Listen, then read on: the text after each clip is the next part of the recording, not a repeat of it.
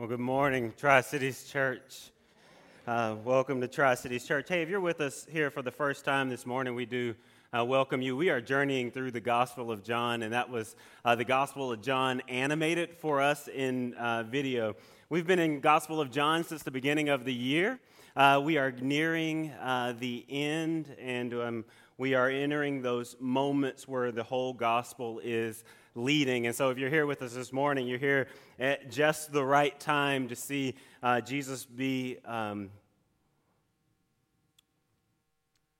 arrested and tried and crucified. And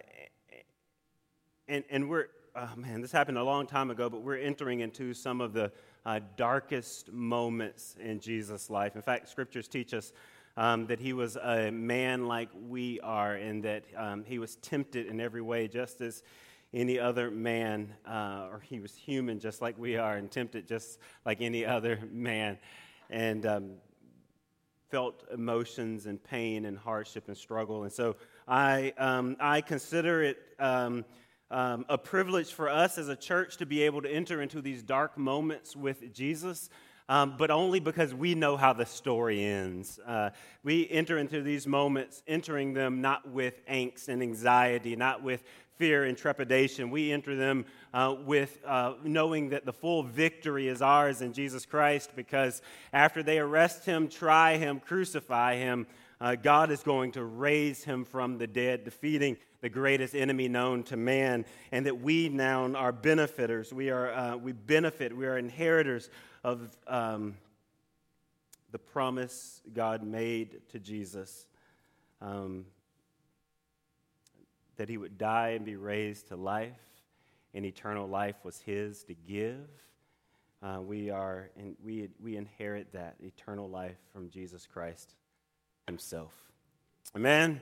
Well, we got a lot of text to cover, so I don't want to just talk too much. Let's pray, and we will get into our message for this morning.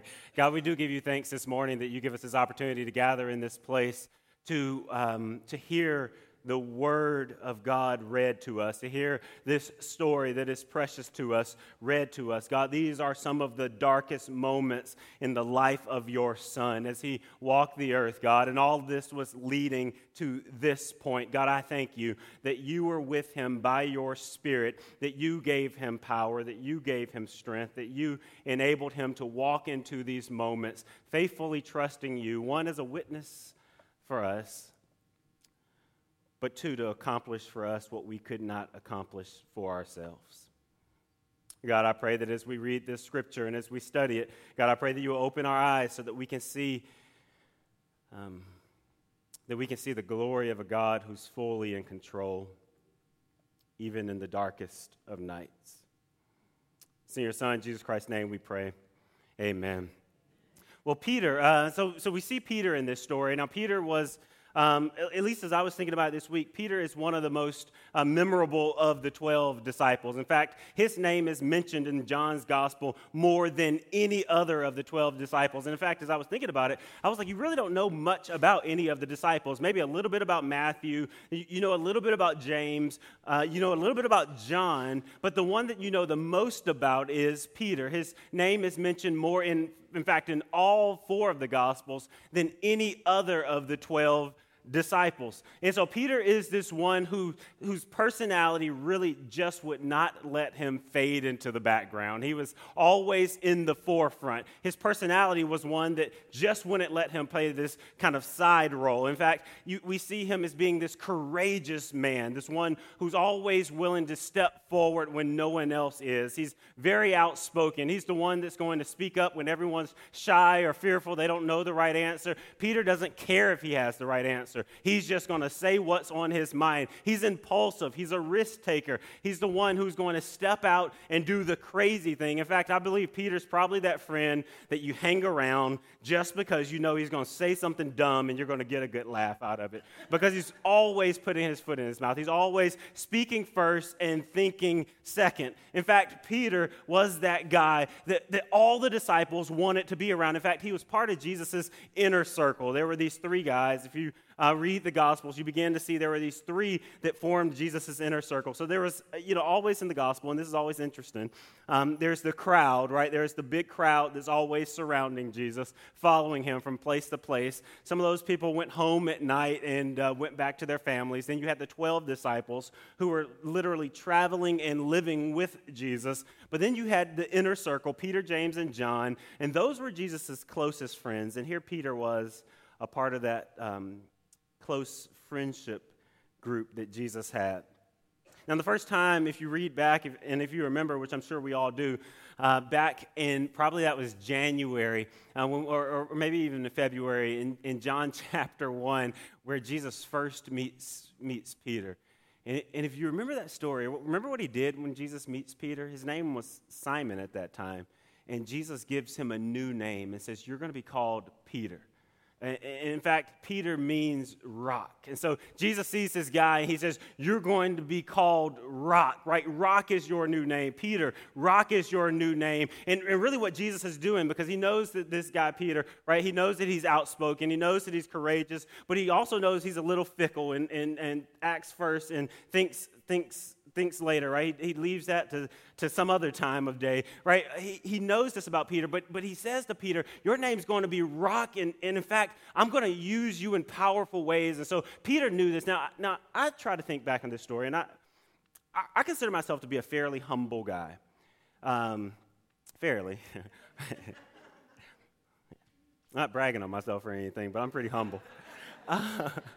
But if I were walking with Jesus, right, and he called me Rock, right, I would have been like, "What was that guy, the wrestler? Do you smell what? How do you do? What the Rock is cooking?" Whatever, that was a long time ago. The Rock is something totally different now, right? But, always, if somebody asked me my name, it would have been, "I am Rock," right? That would have been the first thing. You wouldn't even have to ask my name. I would have been wearing a shirt saying, "Jesus named me Rock," or something like that, because I would have been into myself. So I imagine this guy, Peter, now being called Rock by Jesus, was determined to live up to that name. This one that Jesus saw strength in, this one that Jesus wanted to use. In fact, Jesus says to him in Matthew chapter 16, after he professes faith in Jesus Christ and confesses him as Lord and the Messiah, the one sent by God, he says, "On this rock I'm going to build my church." Not on Peter, but this confession of faith.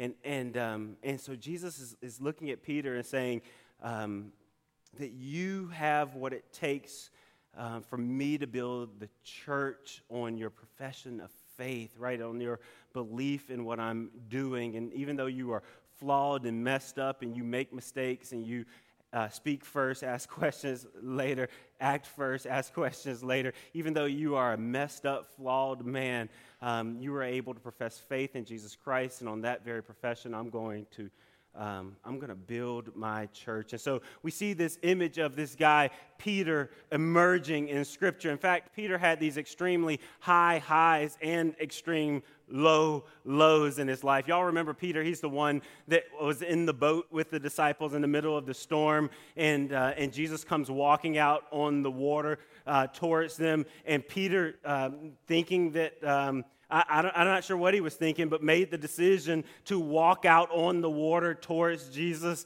And when he gets overwhelmed in his faith, he begins to sink. He had that high moment where he steps out on the boat in faith, but then when his faith gets overwhelmed, he begins to sink, because that's just how Peter does things. He has these high highs and these low lows. And Peter was... He was this guy that was always with Jesus, this kind of like a type A personality, right? He was one to take control, to take charge. He was very dominant. He was in your face. And we all have this image of a person probably that's like this. But I believe the reason why Peter is mentioned so frequently in Scripture is because there's a little bit of Peter in all of us, right? And there's ways that we can see ourselves in Peter's story. For all of us, there's ways that we can relate to Peter's story. So when we get into the Gospel of John, John chapter 18, where we are this morning, when we get into the Gospel of John, what we see beginning to play out here is that Peter is trusting Jesus. He's been traveling with Jesus. But all of a sudden, here at John chapter 18, and I want you to remember this journey we've been on in the Gospel of John, because we've gone from this Jesus, right? Jesus who kind of emerges on the scene in John chapter 1. And John chapter 2 begins performing miracles, beginning with turning water into wine. All those miracles kind of crescendo up to, I think it was John chapter 11, where he raised Lazarus from the dead. And so we see this kind of crescendo effect in the Gospel of John, where the miracles of Jesus amaze the disciples more and more. And so the disciples now, at this point, are walking with Jesus, probably with their chests pumped out, right? Just very proud to be Jesus' disciples. And so when we get here in John chapter 18, all this has been building up to this point. All this has been building up to this point has the appearance of crumbling, right? It has the appearance of beginning to fall down. And so while at each step, Jesus was, his actions were strengthening the disciples' faith up until this point. At this point, their faith is beginning to be tested. And it begins with Judas, one of the 12 disciples who turns on Jesus. He turns on Jesus, and not just that, because it would have been one thing. Like, it would have been one thing if Judas would have just walked out, right? It would have been like, I'm done. Like, I'm done. I'm going back home. I'm through with you guys. I really don't want to hang out with you anymore, right? It would have been one thing if Judas would have just walked out as one of the 12, would have just turned his back, gone home, continued his life, got a regular job, been a regular guy, done his 9 to 5. But what Judas does is he gathers an army, right? A cohort, a Roman cohort, the Bible says, and goes and hunts Jesus down, so to speak. Look at John chapter 18, verse 1. It says, when Jesus had spoken these words, he went forth with his disciples over the ravine of the Kidron, where there was a garden, in which he entered with his disciples. Now Judas also, who was betraying him, knew the place, for Jesus had often met there with his disciples. I want to pause there for a moment just to take in what's happening there.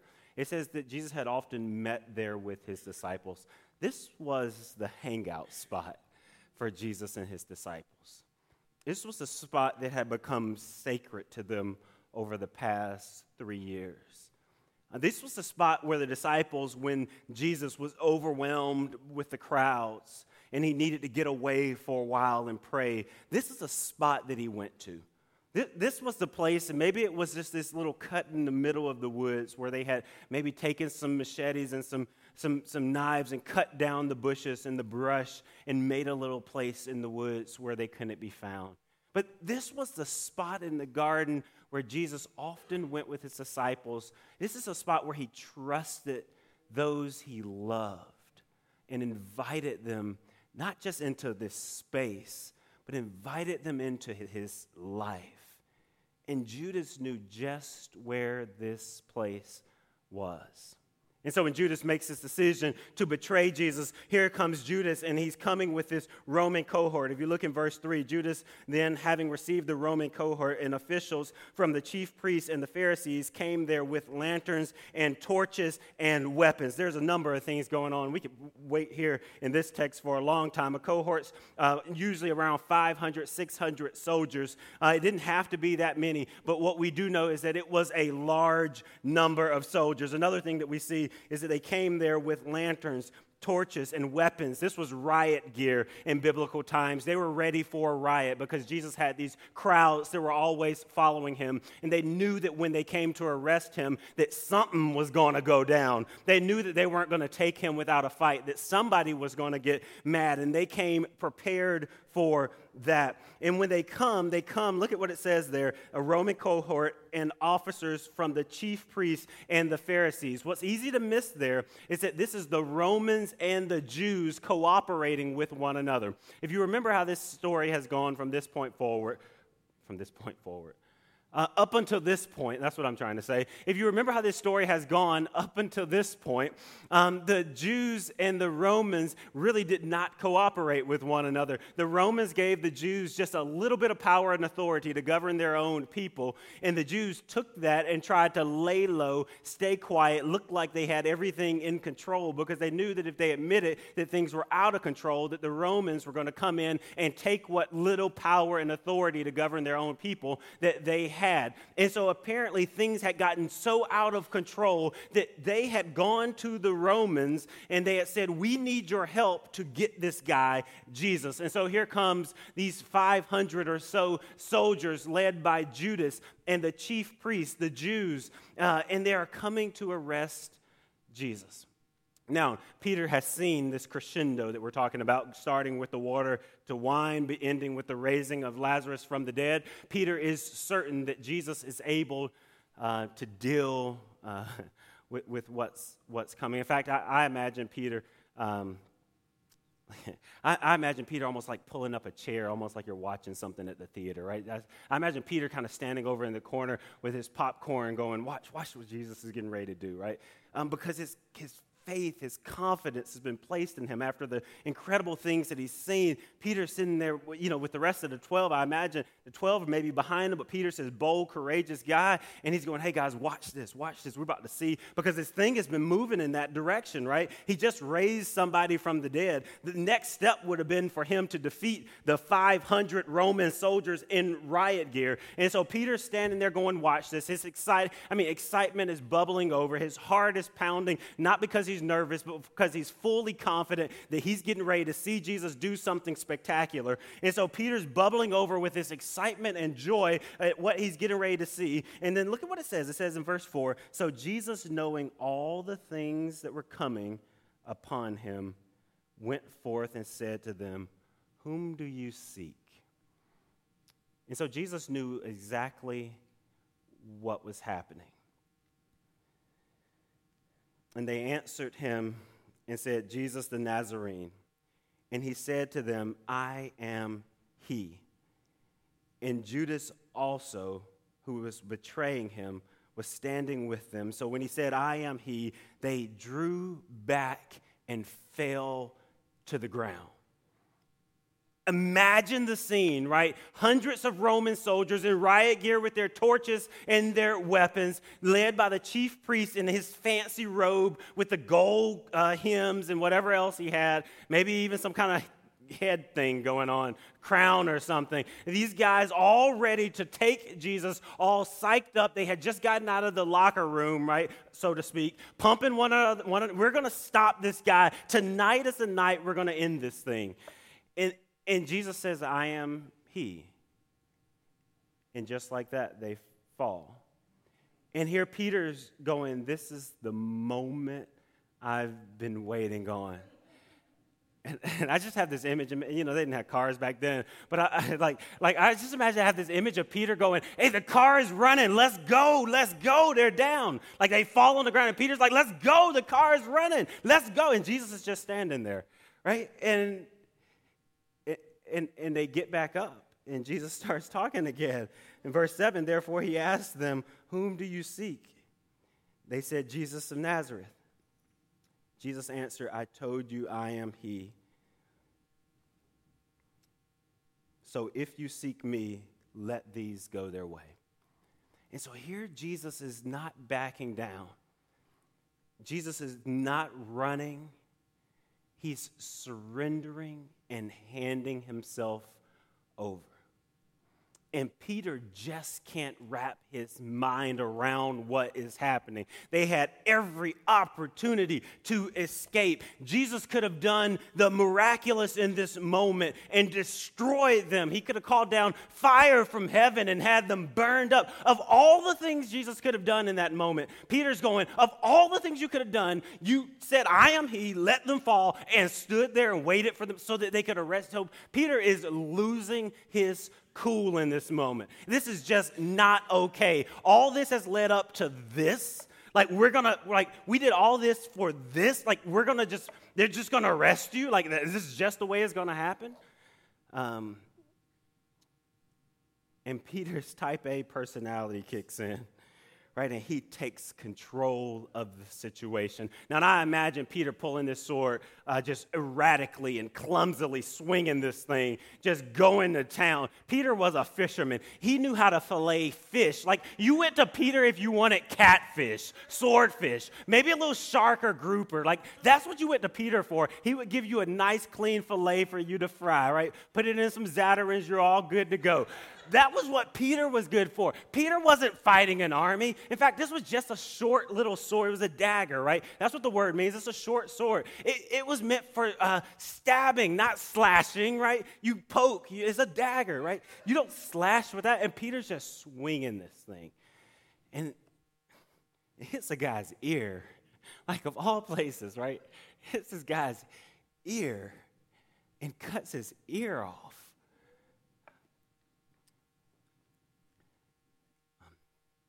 And look what Jesus does there. Simon Peter, then having a sword and drew it, struck the high priest's slave and cut off his right ear. And the slave's name was Malchus. So Jesus said to Peter, "Put the sword into the sheath. The cup which the Father has given me, shall I not drink it?"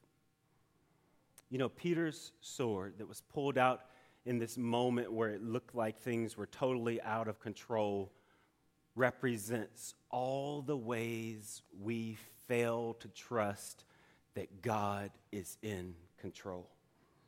Peter's sword in this moment represents all the many ways we fail to trust that God is in control.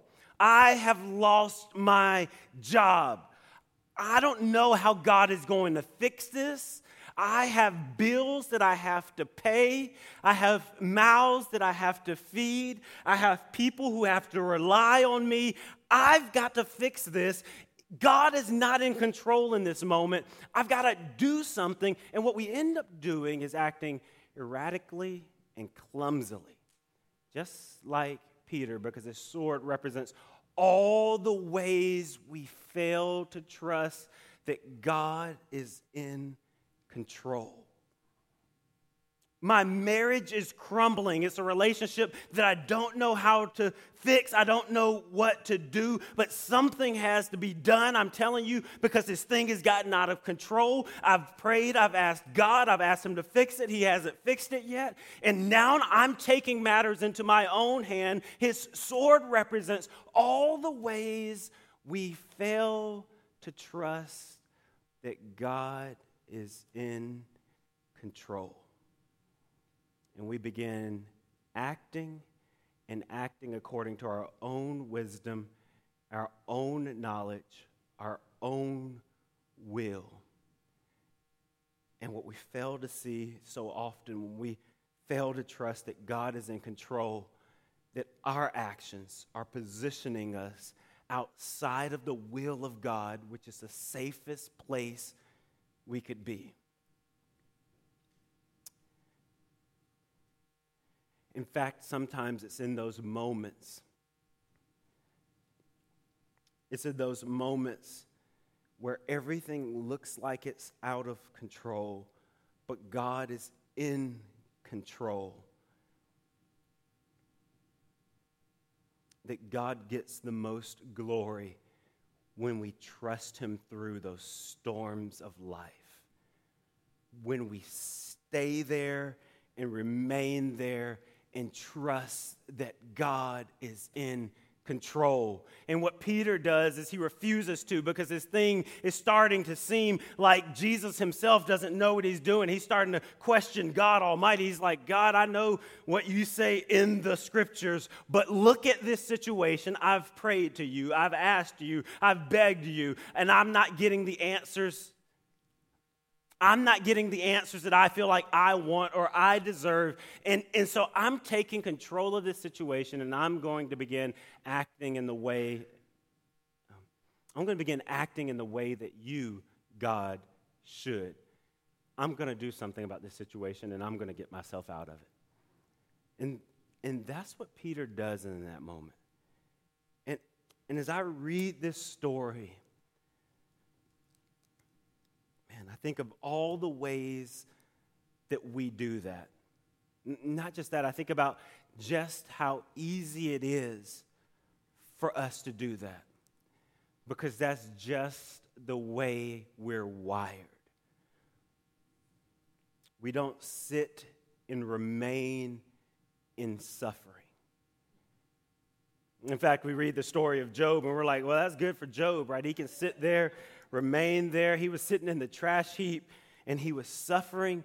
But the scriptures record that story because he suffers in faith. He says, I know my Redeemer lives. Even in the middle of this difficult time in my life, I know my Redeemer lives. We read stories like the stories of the Israelites when they're in exile, and we get to in Jeremiah where God says, I know the plans I have for you, says the Lord, plans to prosper you, not to harm you, plans to give you hope in the future. We read that, we jump to that, and we forget that God says, you're going to sit there for 70 years. Then I know the plans I have for you, right? Read right before the verses that came there. God says, you're going to sit and suffer for a while.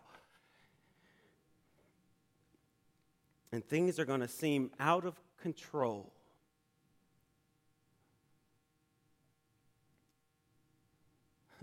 And God could have said to the people, in retrospect, people are going to read the very same story about the situation that you're in right now, and they're going to see something totally different than what you see. In the story, you see that this thing is out of control, even out of God's control. In retrospect, people are going to look at your own story, and they're going to see that God was fully in control all the way through it.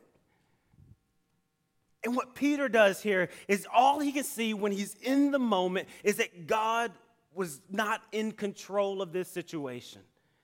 And he had to take control, and that's just what he does. And here's what happens if you read a little bit further in the story. He begins to distance himself, literally in this story. He begins to distance himself from Jesus. Still following, but following at a distance. Because he's not sure if Jesus can be fully trusted at this moment. If you read a little bit further in John chapter 18, verse 15, listen to what it says. It says, Simon Peter was following Jesus, so was another disciple. Now the other disciple who was known to the high priest and entered with Jesus into the court of the high priest, but Peter was standing at the door side on the other side, but Peter was standing at the door outside. So the other disciple who was known to the high priest went out and spoke to the doorkeeper and brought Peter in. Then the slave girl who kept the door said to Peter, you are not one of this man's disciples, are you? He said, I am not. You see, Peter was still following. He was following at a distance.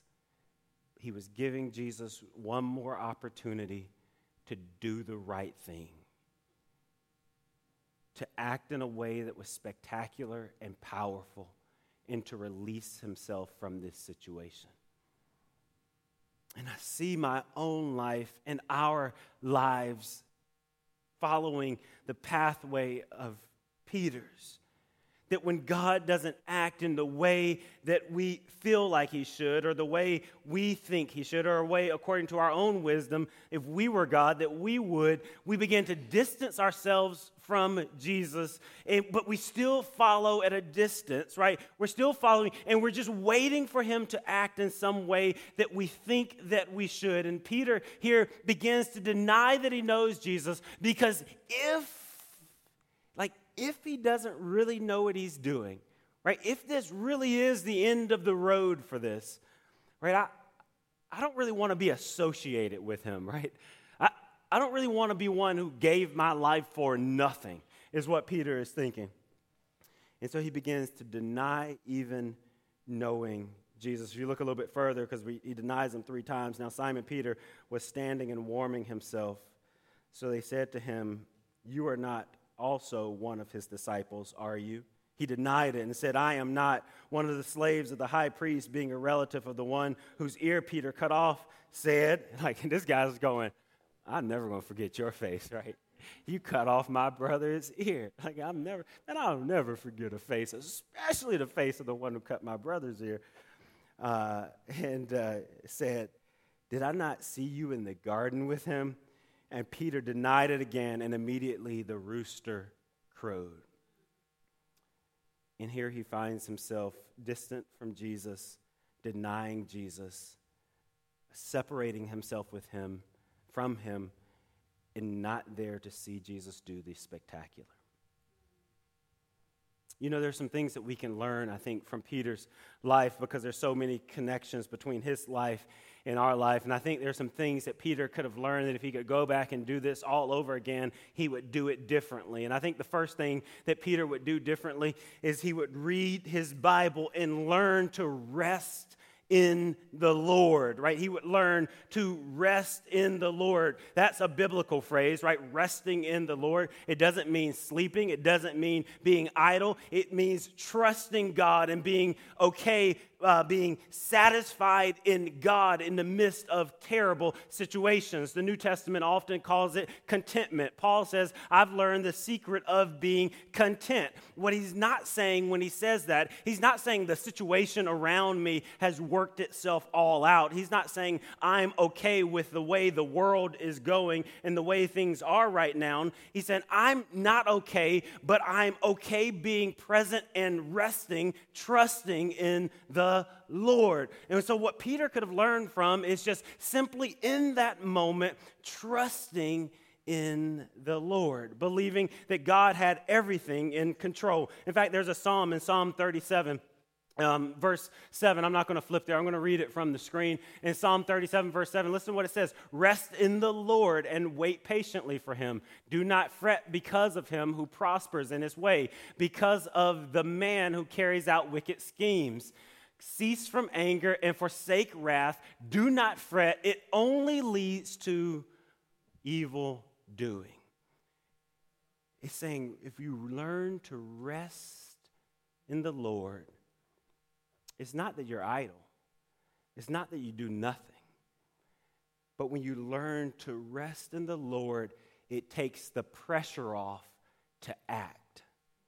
So often when we find ourselves in situations that seem like they're broken, situations that seem like they're out of our control and God's control, we feel the pressure to act, the pressure to fix it. Men are not the only ones who are always trying to fix stuff, right? We find ourselves, all of us, trying to fix it. And we act in ways, and the Bible's saying when we feel that pressure to act and we refuse to rest, trust in the Lord, be content in him, we'll find the pressure to act, and we will act in ways that are ungodly. That we will act in ways that are clumsy and erratic, just like Peter. I believe God is saying to his church through this passage of Scripture, learn from Peter's mistakes.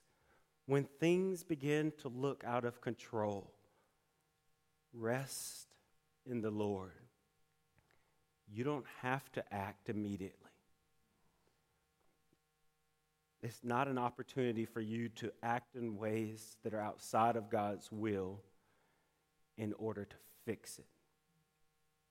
Because acting outside of God's will never bring you within God's will. It only gets you remembered as the one who denies Jesus.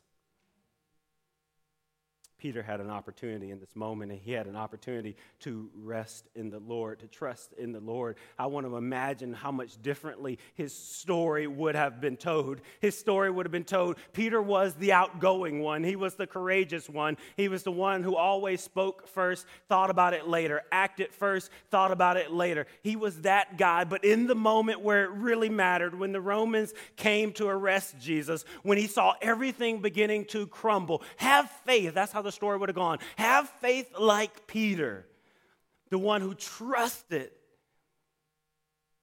And now his story has encouraged us all.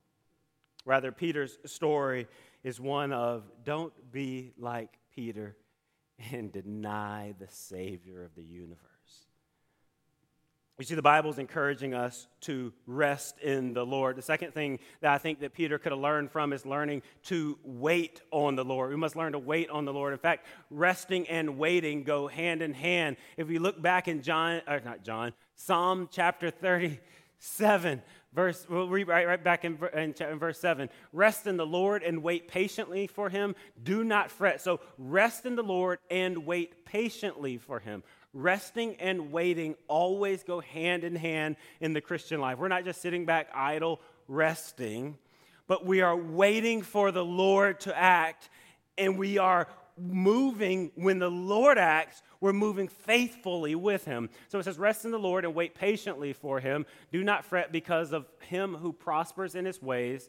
Basically, this is saying, don't look around and justify your actions based on what everyone else is doing, and it looks like it's working out for them, right? So don't feel this pressure to act according to the ways of this world. What does Romans say? Romans chapter 12, right? Do not conform to the ways of the world, the pattern of the world, but be transformed by the renewing of your mind, right? Do not fret because of him who prospers in his ways, because of the man who carries out evil schemes. Cease from anger, count to 10, reaffirm your trust in the Lord. Forsake wrath. Choose to act in a different way and to trust the Lord. Do not fret. It only leads to evil doing. For evildoers will be cut off, but those who wait for the Lord will inherit the land. You see, waiting is about expectation. And so we're not just resting, just saying, okay, I guess God's not going to do anything. I'm going to rest here till the day I die in this situation. But it's saying we're resting here because there's a God who hears, who cares. There's a God who has a will in this world, and his will is right. His timing may not align with our timing, but he's always right on time. And so we rest and we wait in expectation, knowing that there's a God who loves us and cares for us, who's gracious and compassionate, has not forgotten about us, has promised to never forsake us, a God who's going to act on our behalf. We just need to be still and wait, because what Peter was thinking this whole time, that God is going to do something spectacular. When Peter was standing back going, I know God's going to do it now, right? When the soldiers fell down, when Jesus said, I am he, and Peter's like, let's go. When he said that, Jesus is going, no, I got this under control. Let's just rest and wait. And it's true. You are going to see something spectacular. If Peter would have just rested and waited on the Lord, he would have seen something spectacular, namely the crucifixion, the burial of Jesus, the resurrection, which is far greater than Jesus running from some guys that just fell on the ground, right? And so when we refuse to rest and wait on the Lord, we end up shortcutting ourselves and seeing the glory of the Lord in our lives. Peter, if he would have just rested and waited, he would have told his friends, y'all, it was so hard. Man, I had that sword. My hand was on it the whole time. I just imagined myself, Bruce Lee, Jackie Chan, whatever, these guys. But he chose to wait on God's timing. I think if Peter could say something to us, he would say, church, learn to rest and wait on the Lord. Don't feel pressured to act just because things seem out of control. Let God lead you, and the leadership of God will lead you within God's will, which is the safest place for you to be. The third thing I think we need to learn from Peter, and I think Peter would have done well to learn himself, is we must learn to humble ourselves. We must learn to humble ourselves. In fact, the stereotype of pride is often, I think, the greatest hindrance to true humility. Pride is often stereotyped as this overactive ego, this person that's just proud of themselves, this person that has their chest pumped out, this person that walks with their head up high, this person that just thinks they're the greatest thing God ever made. That is the stereotype of pride. Now, while that is true, that is pride, there is also pride hiding in every one of us. No matter how much self-esteem we have, no matter how confident we are, there is pride within each one of us, and that pride rears its ugly head when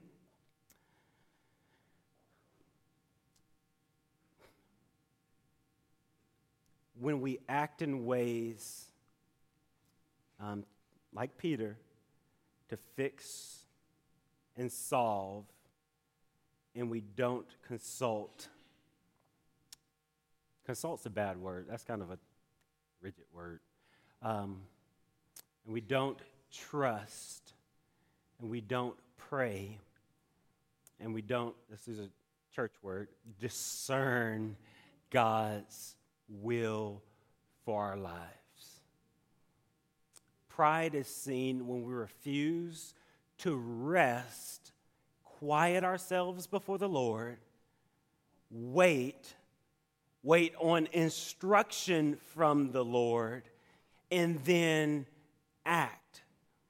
Pride is seen when we feel like in this moment we know what the right thing to do is, and we cut out the middleman, so to speak, right? We cut God out of the equation and we simply act. You know, when we talk about praying and, you know, it's a thing. It's not really a formula, but when we pray, usually when I pray, I end my prayers in Jesus' name. And it's not a formula. You don't have to say, like, in Jesus' name in order for your prayers to be heard by God. And if you forget to say in Jesus' name, or if you just say, bye-bye, God, like if you just say that, little informal, but it works. He still hears that prayer, right? If you don't say in Jesus' name, it's not according to some formula.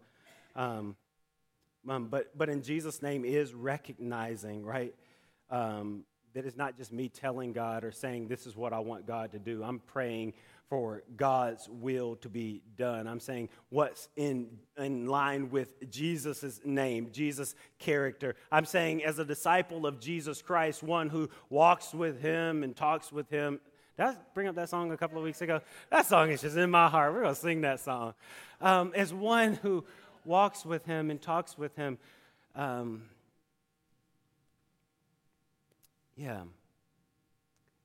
want my life to be aligned with his, and my actions to be in line with his. And that takes true humility, this quieting of your soul and willingness to listen for God, to speak to you, and a willingness to do what doesn't seem like it's going to fix it. Because Jesus says to Peter, in so many words, I got this. And Peter's going, that's not going to fix this. Them jokers still going to tie you up. They still going to arrest you. They're still going to beat you. They're still going to spit in your face. That guy's right now making the nails they're going to put in your hands.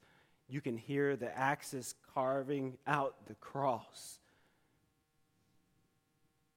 They've already got two other guys they're going to crucify you with. They've already picked out the hill they're going to raise your body up on. They've already got the soldiers standing with spears who are going to pierce your side. They've already got the tomb planned. They already have all these plans for your life and for your body. And you just saying, I've got this. And not acting is not going to fix it.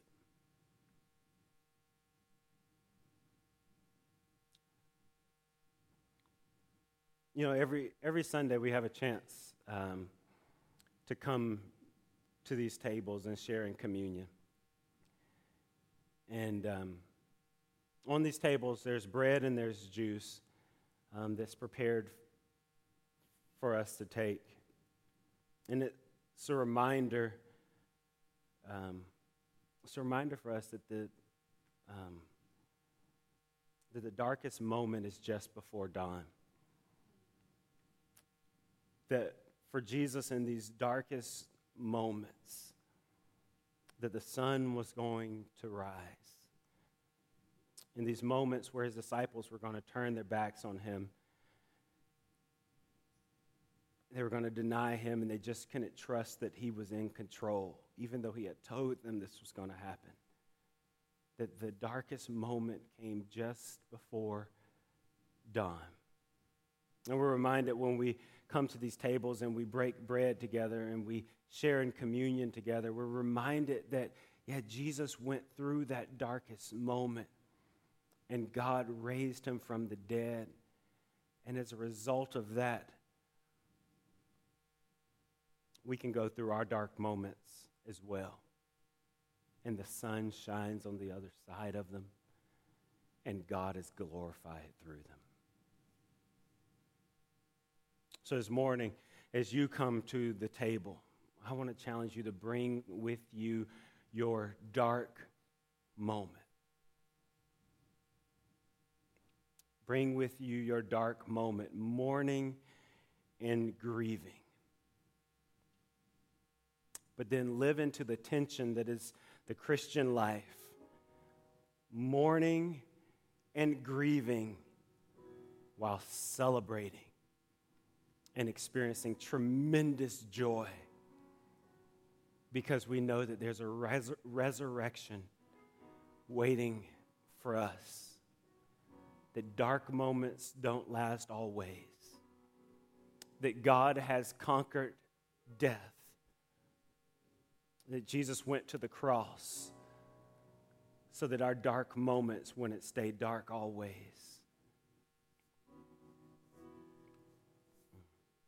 Let's pray. God, we do give you thanks. We do give you thanks for Peter's story. And God, we would celebrate.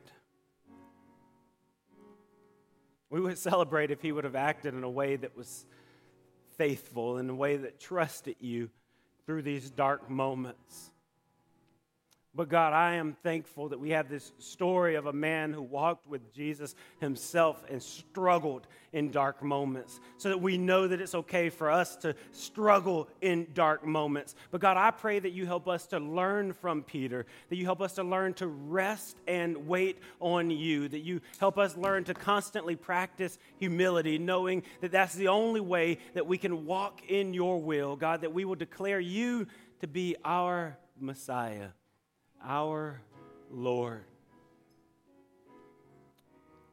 And as we walk, God, I pray that we won't walk the course that we've planned out for ourselves, but we will walk in the way that you planned for us. It's in your Son, Jesus Christ's name we pray. Amen.